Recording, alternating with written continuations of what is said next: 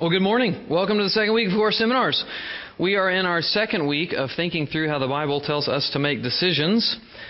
And as we talked about last week, our goal is not to be anxious decision makers, but restful.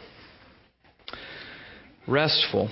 A big piece of being a restful decision maker is understanding God's sovereignty over our circumstances and our decisions, and how our responsibility fits into that. So that's the question we're going to look at today. But before we go any further, I just want to open it up with a question.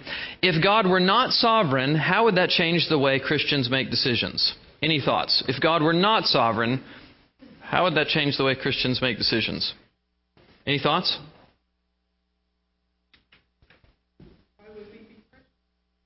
Okay. Why would we be Christians if God isn't sovereign? That's a fair response. We'd be making our own decisions? Okay. Without God's guidance? Okay. I'm sorry? We wouldn't pray about it? Okay. And it just seems like it'd be a lot weightier. Like, if I make our own decisions, you know what I mean? Like, if believing in the sovereignty, then there's like a safety. God's in control, but if God's not in control, then it's a lot of pressure on you. That's a good point. A lot more stressful. Okay, that's a good point. Okay. Those are all good.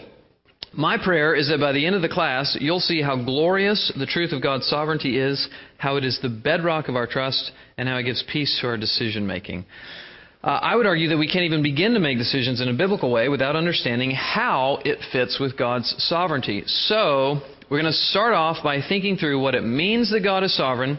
We'll consider what goal He is using all of His sovereign power to accomplish. We'll think through how that fits with our responsibility. And finally, we'll finish with some practical implications of how it all fits for our decision making. So, first, God is sovereign. I just want to invite you to grab the notes. If you don't have those will just kind of help you. What I mean by that is the biblical teaching that all things are under God's rule and control, and that nothing happens without His direction or permission. God works not just some things, but all things according to the counsel of His own will, Ephesians 1:11. Let's just step through some of those, okay? So first, God is sovereign over our circumstances. One of the most well-known verses in all of Scripture regards God's sovereignty over our circumstances, and it comes in Genesis 50, verse 20, which says this: "As for you, you meant evil against me." This is Joseph speaking. "As for you, you meant evil against me, but God meant it for good, to bring about that many people should be kept alive as they are today." The circumstance in question here is Joseph's being sold into slavery by his brothers.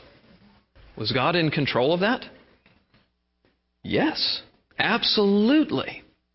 Though it was evil, and they meant it for evil, He meant it for good. Through Joseph's time in Egypt, God saved thousands from starvation, including the chosen family of Israel, from whom the Messiah would come. By the way, that's where we are at the end of Genesis when we pick up in Exodus, as we're going to start this morning. And we're also going to pick up on God's sovereignty in Exodus this morning. And I promise you, this wasn't like planned. I'm not that good of a planner. It's just providence. So, every circumstances, even the hard ones, are within the control of a sovereign God.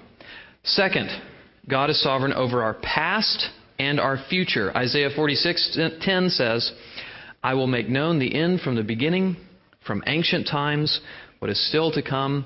I say, my purpose will stand, and I will do all that I please." So, no random string of events here. Everything that's happened in your life has been within God's control, and everything that's yet to come as well. He is sovereign over circumstances. He's sovereign over the past. He's sovereign over the future. Third, God is sovereign over our decisions. Psalm 33:10-11 says, "The Lord brings the counsel of the nations to nothing. He frustrates the plans of the people." No matter what we decide, the outcome is entirely in God's hand.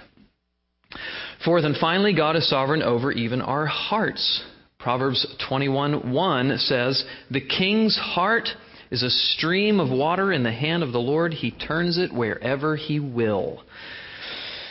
There's an implicit argument in this verse from the greater to the lesser. If God's sovereign over the hearts of kings, how much more is He sovereign over our hearts?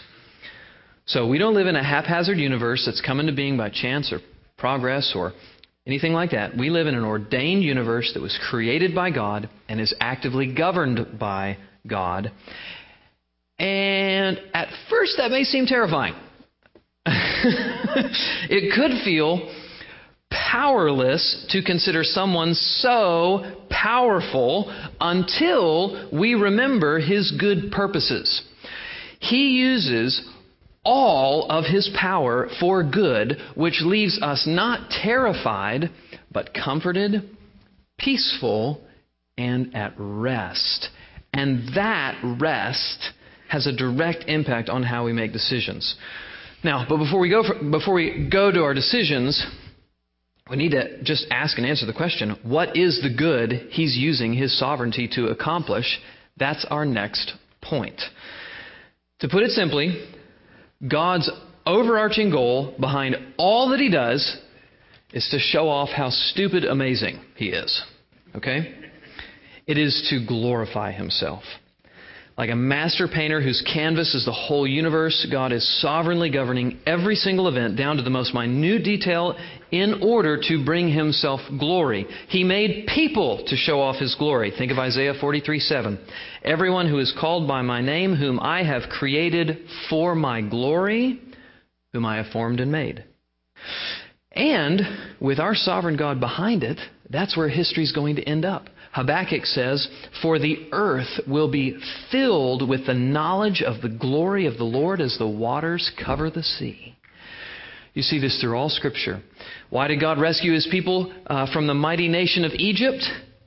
We'll see this morning in more detail, but God tells Pharaoh, for this purpose I have raised you up to show you my power, so that my name might be proclaimed in all the earth. There's seats up here, front row Baptists. Come on now. Come on. I don't spit too much when I talk. So, why rescue the people from the hand of Babylon after the exile? Ezekiel 36:22. It is not for your sake, O house of Israel, that I am about to act, but for the sake of my holy name, which you have profaned among the nations which you came. Why did God send Jesus to the earth? John 1:14, and the Word became flesh and dwelt among us, and we have seen His glory. Glory as of the only Son from the Father, full of grace and truth. And why did Jesus go to the cross to save us from our sins? Ephesians 1:11. In Him we have obtained an inheritance, having been predestined according to the purpose of Him who works all things according to the counsel of His will, so that we who were the first to hope in Christ might be to the praise of His glory. Yes. Unpacking that last verse for just a moment. We were predestined for God. He works out all things according to the counsel of His will. Why? To the praise of His glory. It's that song we sing, to the praise of your glory and grace. It's a great song. And why is Jesus coming back? 2 Thessalonians 1:10. To be glorified in His saints and to be marveled at among all who have believed. Here is the reality, brothers and sisters. What is God about? God is about Himself. Who is God for? God is for Himself. What undergirds all that God does? The praise of Himself. Now, that might strike you as odd, maybe even offensive. We're sitting here trying to figure out how to make decisions in the context of a God who works all things to the praise of Himself. Are we really okay with that? Is He really that vain and insecure? Well, here's how Oprah Winfrey describes her walk away from traditional Christianity. I don't know if you guys have heard this before. She was describing being in a church service where the preacher was talking about the attributes of God, His omnipotence, His omnipresence. Here's the quote. Here it is. Quote, then He said, the Lord thy God is a jealous God. I was caught up in rapture of that moment until He said jealous, and something struck me. I was 27 or 28, and I was thinking God is all. God is omnipresent. God is jealous? A jealous God? A God is jealous of me? And something about that didn't feel right in my spirit because I believe that God is love and God is in all things. End quote. Let me ask you a question. why would we want to serve a God who is all about himself? I actually don't want you to answer. I'm going to answer. But why would we serve a God who is all about himself? 2 reasons. Number 1, because he is the most excellent and beautiful and perfect being in the universe. That God is working everything out for the praise of his glory. That is exactly as it should be. And number 2, what better thing could we be about? Listen to John Piper put this truth into the mouth of Jesus, reflecting on Jesus' prayer in John 18, that we see his glory. He says this, "If you find your ultimate joy in your most cherished earthly treasure, you will be disappointed in the end, and I will be dishonored." This is as though Jesus were speaking. He's just using different words. "If you find your ultimate joy in your most cherished earthly treasure, you will be disappointed in the end, and I will be dishonored. Because I am offering myself to you as the most all-satisfying beauty and greatness and wisdom and strength and love in the universe. I am what you were made for, and I am telling you that if you see this, if you see me as your supreme treasure, then you don't have to choose between your satisfaction and my glorification.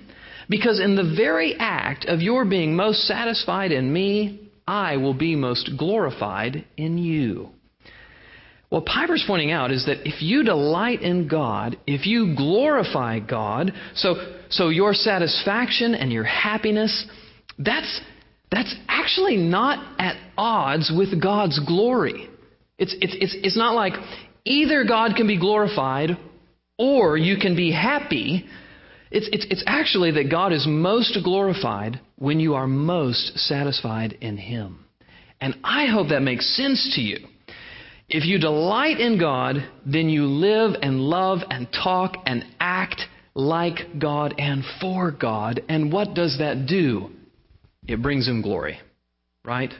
That brings him glory. So, in every decision you make, you need to understand that it is being made inside a universe that is absolutely under the control of a sovereign God.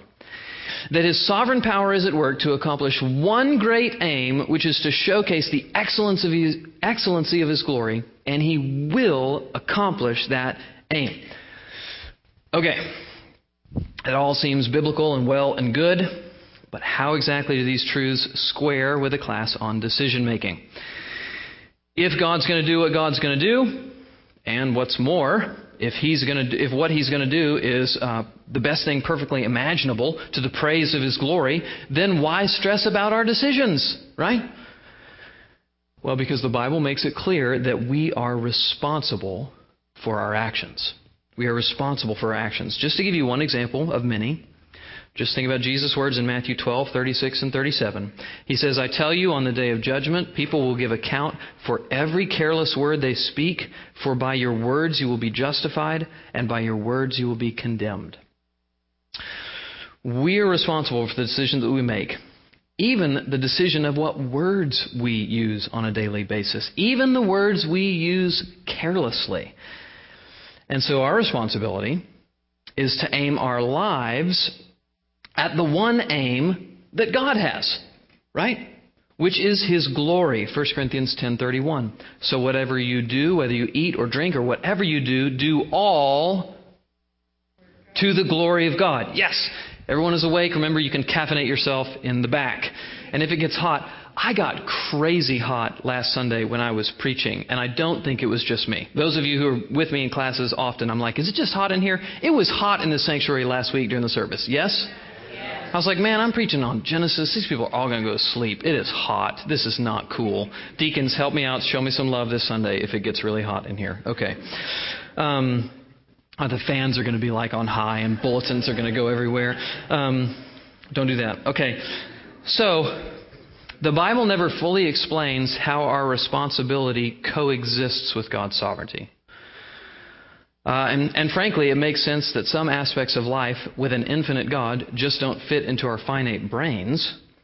But the Bible does make the case for both very forcibly. God is sovereign over everything. Period. End of story. We are responsible for the decisions that we make. Period. End of story. And the goal of both our work and His is to show off His glory. Okay? So, what implications does this have for how we make decisions? That's what we're going to spend the rest of the class on. I just want to zero in on 3 specific applications of that truth. 3 specific applications of that truth. First, our motivation in making decisions is to be responsible. It is to be faithful stewards of what God has given us. This point is so important, and it is so counterintuitive that we'll spend a whole class on it in a few weeks, but just a few words on it here. The world around us makes decisions with the goal of securing specific results. Okay? You get the car so that you can go to the grocery store. You exercise so that you can be healthy. You marry so-and-so so that you can have a happy marriage. It just seems pretty uncontroversial, right? Actually, not so much. Does God need you to go to the grocery store to feed you? Does God need you to exercise to keep you in good health? Does God need you to be married for you to be happy? Does He need any of this in order to accomplish His plans for His glory? No. Psalm 50, verse 12. If I were hungry, I would not tell you, for the world and its fullness are mine. You see, it's actually just plain silly in our universe to make decisions in order to accomplish something. If God needs that done, God will do it. He didn't need anyone's help in creating the world. He didn't need anyone's help in destroying the Egyptians' army. He didn't need any help in raising Christ from the dead. He didn't need any help in making Saul the persecutor, Paul the apostle. Now, I recognize that God's normal way to feed me is my trip to the grocery store. Soon enough, it'll be my click on Amazon Prime, and just some drone is going to drop off my groceries. But His normal means of keeping me healthy is exercise. But as a Christian, I make those decisions not in order to secure the results, as if anything is really within my control in this world, but to be responsible with the time, the money, and the relationships that God has given me. I'd even go so far as to suggest that if you find yourself constantly frustrated and unhappy with the circumstances in your life, brothers and sisters, it is probably in part because you've forgotten that your value isn't found in the results you gain or don't gain. It's how in your faithfulness in the decisions you make, you show off the glory of God. In other words, your work is valuable mainly because of how it shows off His work in you. Does that make sense? A person motivated by results is going to live in constant frustration because if value is found through what we're able to produce or achieve or get done, then we're always going to have to produce or achieve or get things done in order to feel joy. But a person who is motivated instead by faithfulness will understand that regardless of the situation we find ourselves in, whether we're at the bottom of the corporate ladder or the top, whether we're single or married, whether we're widowed or whether we're empty nesters or whether we're just starting a family, a person motivated by faithfulness doesn't find their joy in circumstances. Instead, this is so key, they use their circumstances as a mean to display their joy in Christ, which glorifies God. So it's about faithfulness and responsibility in being faithful with what God's given us, not to achieve a specific result. Does that make sense? Next, motivated by meaning. The second way these truths should affect how we live today is that we should be motivated by the meaning that God gives to everything. Everything in our created order has great meaning and value and purpose because it's been ordained. It's been appointed by a sovereign creator who never does anything in vain. And what that means is that we should be a people who understand and embrace that everything from saving a life to stubbing a toe has meaning. God's sovereignty gives meaning to our decisions in two ways. Okay? Number one, meaning for what we do. So God allows nothing to happen that does not contribute to His grand narrative of meaning. So that is, the story of this universe is telling about the excellence and glory of God. Everything that happens for a purpose because our universe is governed by a sovereign God, and praise God because He is good. The purpose behind everything is ultimately good. Okay? So, next, meaning for how we do what we do. So we have meaning in all that we do, and meaning for how we do what we do. Here's the deal. Life is full of disappointments. As Moses wrote, most likely at the end of his life, the years of our life are 70, or even by reason of strength 80, yet their span is but toil and trouble. They are soon gone, and we fly away. Psalm 90, verse 10. If you get to the end of your life, and all you see around you is failure and wreckage, has it been a waste? I'm sure that Moses probably thought at the end of his long life, with the people grumbling and wandering in the wilderness, that it was a waste. I've raised my kids, but they've made a mess of their lives. I've poured myself into this business venture, and it's gone under. I lived for my marriage, and now my spouse is dead. Are memories all that I have? Right? Praise God. In a universe governed by God, the answer is a resounding no. God is accomplishing His purposes not simply by the results of what you do, but by what your work says about Him. So, were you faithful in raising your kids? Were you faithful in your job? Were you faithful in your marriage? And did it showcase the beauty of the gospel? Then if so, your life has been a giant billboard advertising the faithfulness of our faithful God. No matter what you have left in your hands at the end of your life can have been rich in meaning if it has contributed to God's aim for the universe, which is the proclamation of His glory. That's going to be the Sunday school answer for this one. Usually it's Jesus, right? But this one, it's God's glory. So if I just have any pause, you just say God's glory. Okay, yeah. You just say God's glory. Okay. So I just want to think through this in just a bit more detail. How does God's sovereignty give meaning? How does God's sovereignty give meaning? Well, first, it gives meaning to the mundane. It gives meaning to the mundane. According to Scripture, the truth that God is sovereign over the smallest details of life is just self-evident. I think about Matthew 10, 29 through 31. Are not 2 sparrows sold for a penny? Yet not one of them, think about that, yet not one of them will fall to the ground outside of your Father's care. And even the very hairs of your head are all numbered. So do not be afraid. You are worth more than sparrows. So let's just make this real. Is your washer or dryer broken? The Larsons say, yes, it's our washer. Thank you very much. Larsons, I just talked about your broken dryer. So just so you know. Washer. But about God's sovereignty over mundane details. Is your washer broken? God is sovereign over that. You know? Did your car break down yesterday? God is sovereign over that.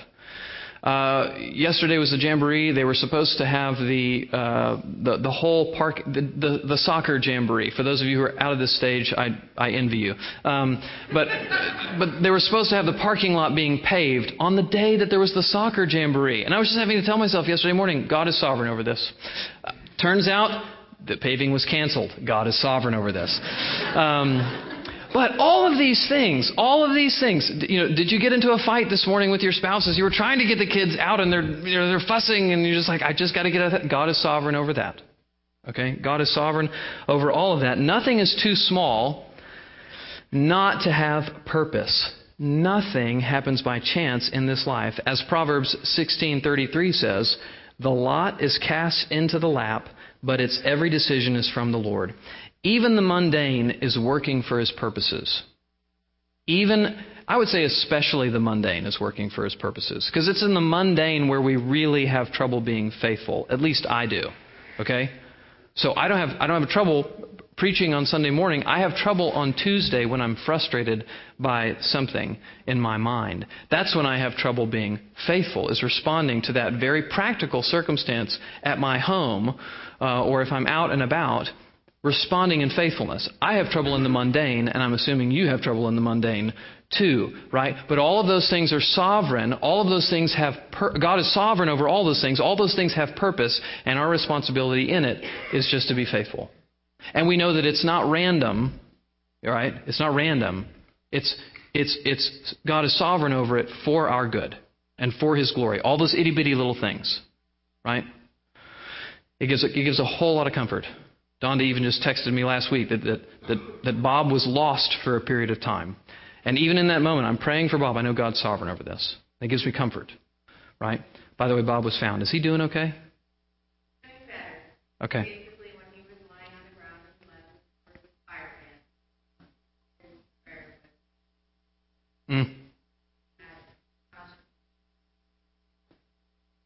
Good. So it gives meaning to the mundane, and it also gives meaning to our relationships.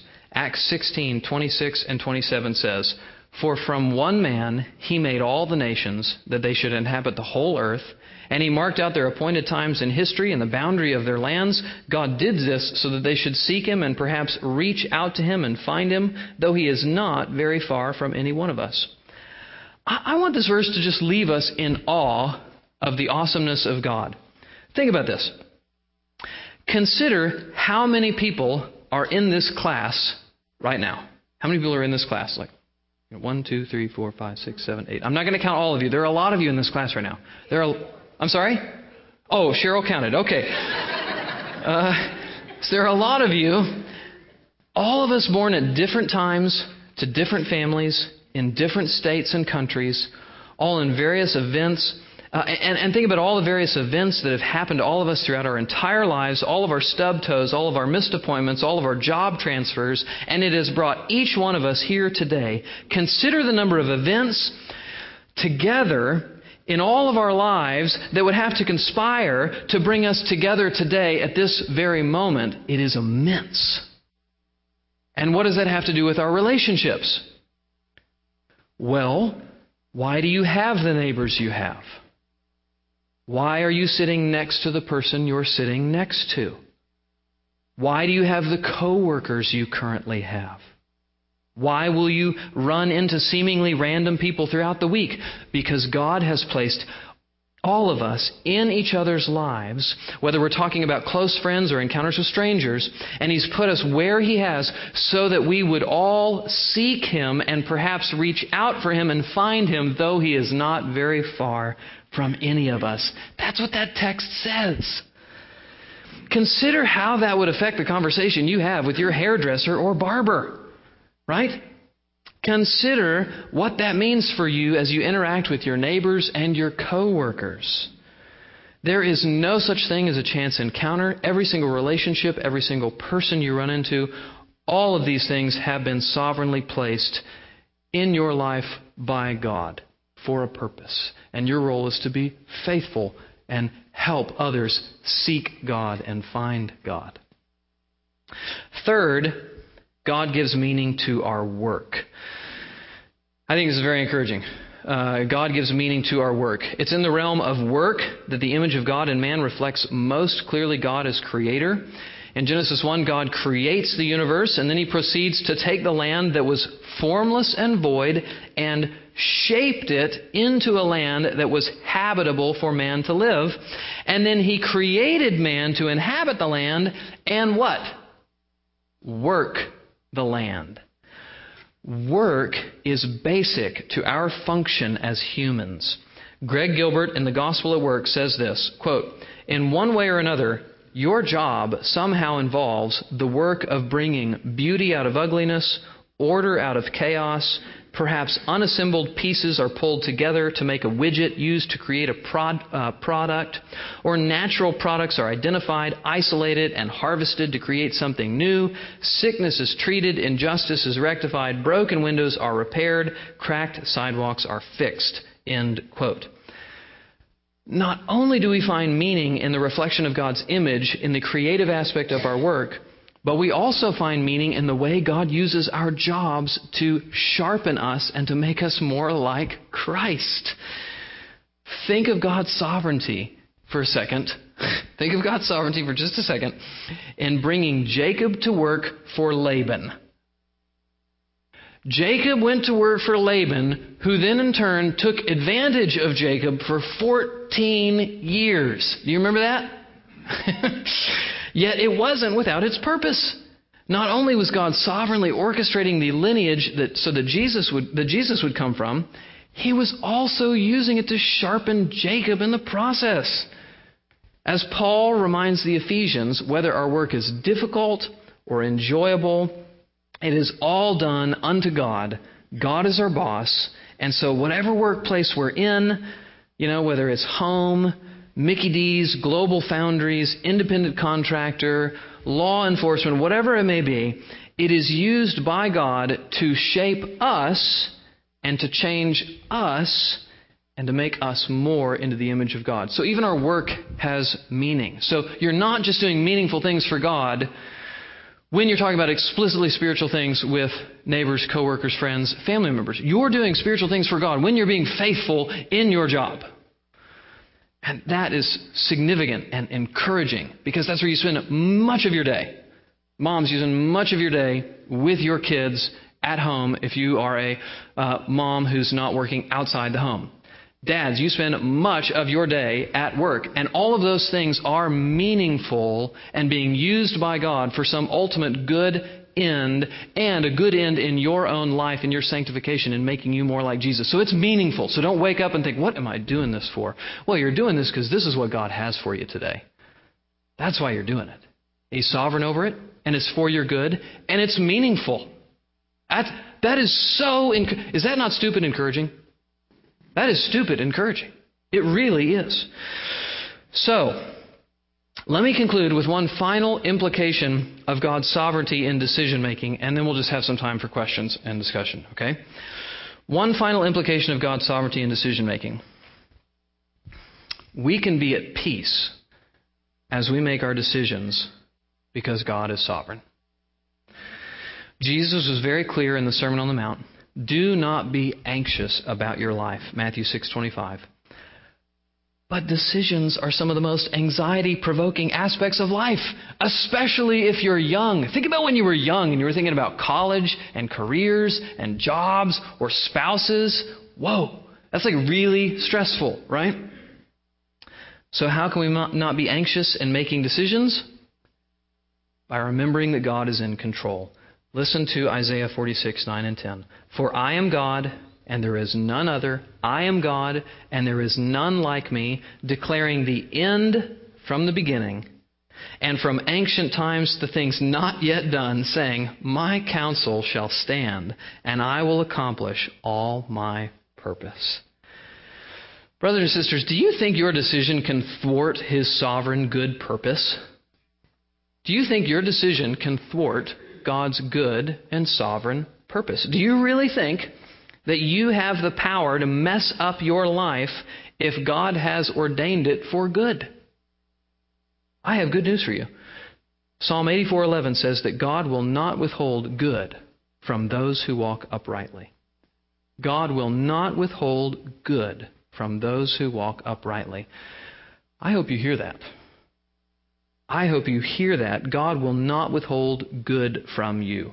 We may struggle to see how things in our lives are, in fact, good at that moment, but I am confident that if we could see it from God's perspective, and we one day will, we would know, and we will know, that He was and is and will be doing everything that is going on in our lives amidst our present circumstances, which might be very discouraging, for our good. And if we could see it from God's perspective, and we ultimately will see it from God's perspective, we will stand back and we will wish for nothing to have changed. We will wish for nothing to have changed. We will say, you did everything just right in my life. Thank you, Father. That's what we will say. We care about making decisions we make not because we think that a bad decision will somehow remove us from God's will or thwart His purposes, but because we want to be responsible. We want to be responsible because that's what it looks like to be a faithful steward, and faithfulness brings God glory. So, when you have a hard decision to make, do your best to make it well, do your best to do it in a way that pleases God, and then sit back and relax in the unwavering, unstoppable, uncompromising power of God for your good, who works out all things according to the counsel of His will. That is a bedrock of restful decision making. Okay? So I just want to open it up for questions. We got about 7 minutes or so. I want to be faithful to our time. What questions do you have? Thoughts? Questions? Chris? Let's say somebody's unfaithful. Doesn't God still do stuff for our good? I mean, tripling the drain, going to jail, and horrible things happen. Yes. Yeah, let's not forget, we do live in God's world, which does have consequences. Forgiveness does not remove any and all consequences for us. Just think about David and his sin with Bathsheba. He was forgiven for that sin, but there was the outworking of consequences in his life as it relates to strife within his household throughout the rest of his life. That was a consequence of God, and it was used by God for His good to sanctify him. Yes, God does still bring circumstances, but those circumstances are ultimately going to be for our good. Other thoughts, other questions?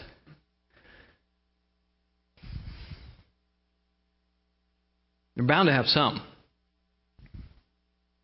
Josiah. At the beginning, it was kind of a silly example, but you used the word providence to describe how we were in the same place. So how does that fit in? And it sounds like saying that God is God's sovereignty. When we use the term providence or the less Christian term luck, Providence is the outworking of God's sovereignty. That's what providence is. Providence is His carrying out all of His sovereign will in and through history in our lives. That's providence. So when we say we're going to have a pot providence lunch, that's what I mean. Come on out.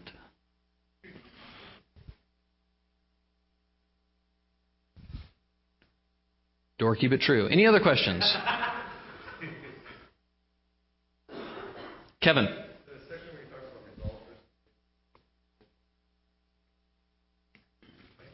So if we make decisions primarily to achieve results, I think that leads to either pride or frustration.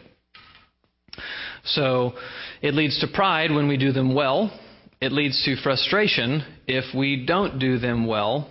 And it leads to a sense of either, puffing ourselves up that, aren't we so good we've done this, or we're so terrible because we haven't been able to do this. And I'm saying I think the motivation for decision making should not be specifically results, but faithfulness in and being responsible to use the gifts and talents that God has given us for His glory. So motivation in decision making, not results. Motivation in decision making, faithfulness, which leads to glorify God in whatever circumstances happen. And it also leads, by the way, more toward our joy than otherwise, which is so counterintuitive, right? It's so counterintuitive. But it's the truth. That if we simply try to be faithful in all of our decisions, if that's our motivation, then that's going to lead towards more joy. Ming Yong.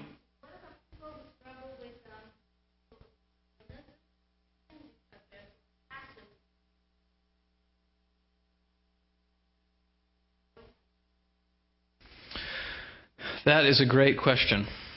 And to that I would say that we just have to, in one sense, stand on Scripture, which just states that all things ultimately bring glory of God, even ultimately judgment So you brought up one particular example, but even the judgment of the wicked is going to ultimately bring glory to God. I think about Revelation 19 and how the smoke of Babylon will rise up forever and ever, and the company of the redeemed praise God for this because it's right. And that's something that we shy away from a little bit in our day because we're like, ooh, that just seems so judgmental and so harsh. But we just have to stand upon God's word at times, not understanding how all of these things work themselves out in real time because it's complicated. And the reality is we do still live in a fallen world. We are responsible for our actions. Sin is still really sin. God is sovereign over it. But it is still sin. It is not good. We must flee from it. We don't understand how some of those things come together philosophically. It's kind of hard to tie all the knots tightly. So, in that sense, I'm a simple guy. So I think the best thing to do is to grab a hold of really foundational truths and just hold on to them for all we're worth. I think the foundational truths that we see in Scripture is that God is sovereign over all things, yet we are responsible. And we know that He's working all things for His ultimate good. Could be scary, but we know that He's good because we've seen it in the cross. And so like a kid, when he is with his... he's about to go into his room and the room is totally dark and he's freaking out. And the parent could try to explain to him all the nuances of how, well, don't you remember that actually there's no such thing as monsters that are going to come out of your bed? And don't you remember that? And you could try to explain everything to your kid. And depending on the kid's personality and yours, you may get somewhere. But it would be a whole lot better if you just took the kid by the hand and say, don't you trust me? Don't you trust my word? Don't you trust my character? Won't you just follow me into the dark room where you don't understand everything? I'm going to keep you safe. I think that's what we do when we grab hold of big truths like God is sovereign over all things, yet we are responsible for our actions. He's crafting everything for His ultimate glory. How does that fit with some of these horrible things that we see? I don't know. But I know He's good. And I know the Word says both of those things. So I just grab a hold of that like the kid grabs a hold of his parent's hand and just follows and trusts. Because we've got His Word, and we know His character because of the cross. Does that make sense?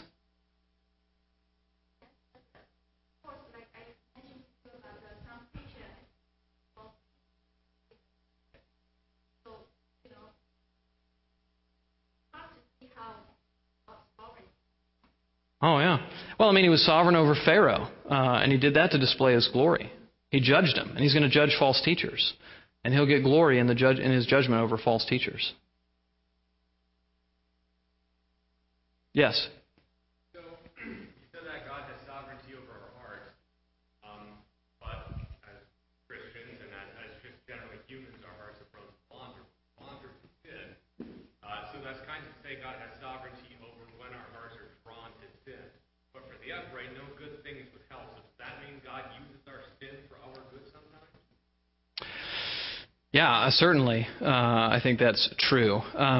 And I would apply Psalm 84:11, God withholds no good thing from those who walk uprightly. George Mueller was reflecting on that when his wife was about to die, and he prayed for her to not die. But yet he trusted that whatever God gave at that moment would be what is right based upon that passage. He said, so if it's best for me to have my wife, you'll give me my wife. If it's not best for me, you won't. And he didn't. And he trusted that that was best. And he rooted that promise in Christ. He was like, it couldn't be said of me that I walk uprightly. But Jesus did. I believe Him, and I'm trying to follow Him. So this applies to me. When we are... I guess that's what I would say at the outset. And then could take that offline and talk more with you about that. It is 10:15. I want us to stop and enjoy time with one another, and then we'll begin our service at 10:30. So let me just pray for us. Father in heaven, thank You for this time. Please help us to understand how Your sovereignty helps us rest in our decisions that You call us to make. Help us to be faithful, restful, responsible decision makers. In Jesus' name, amen.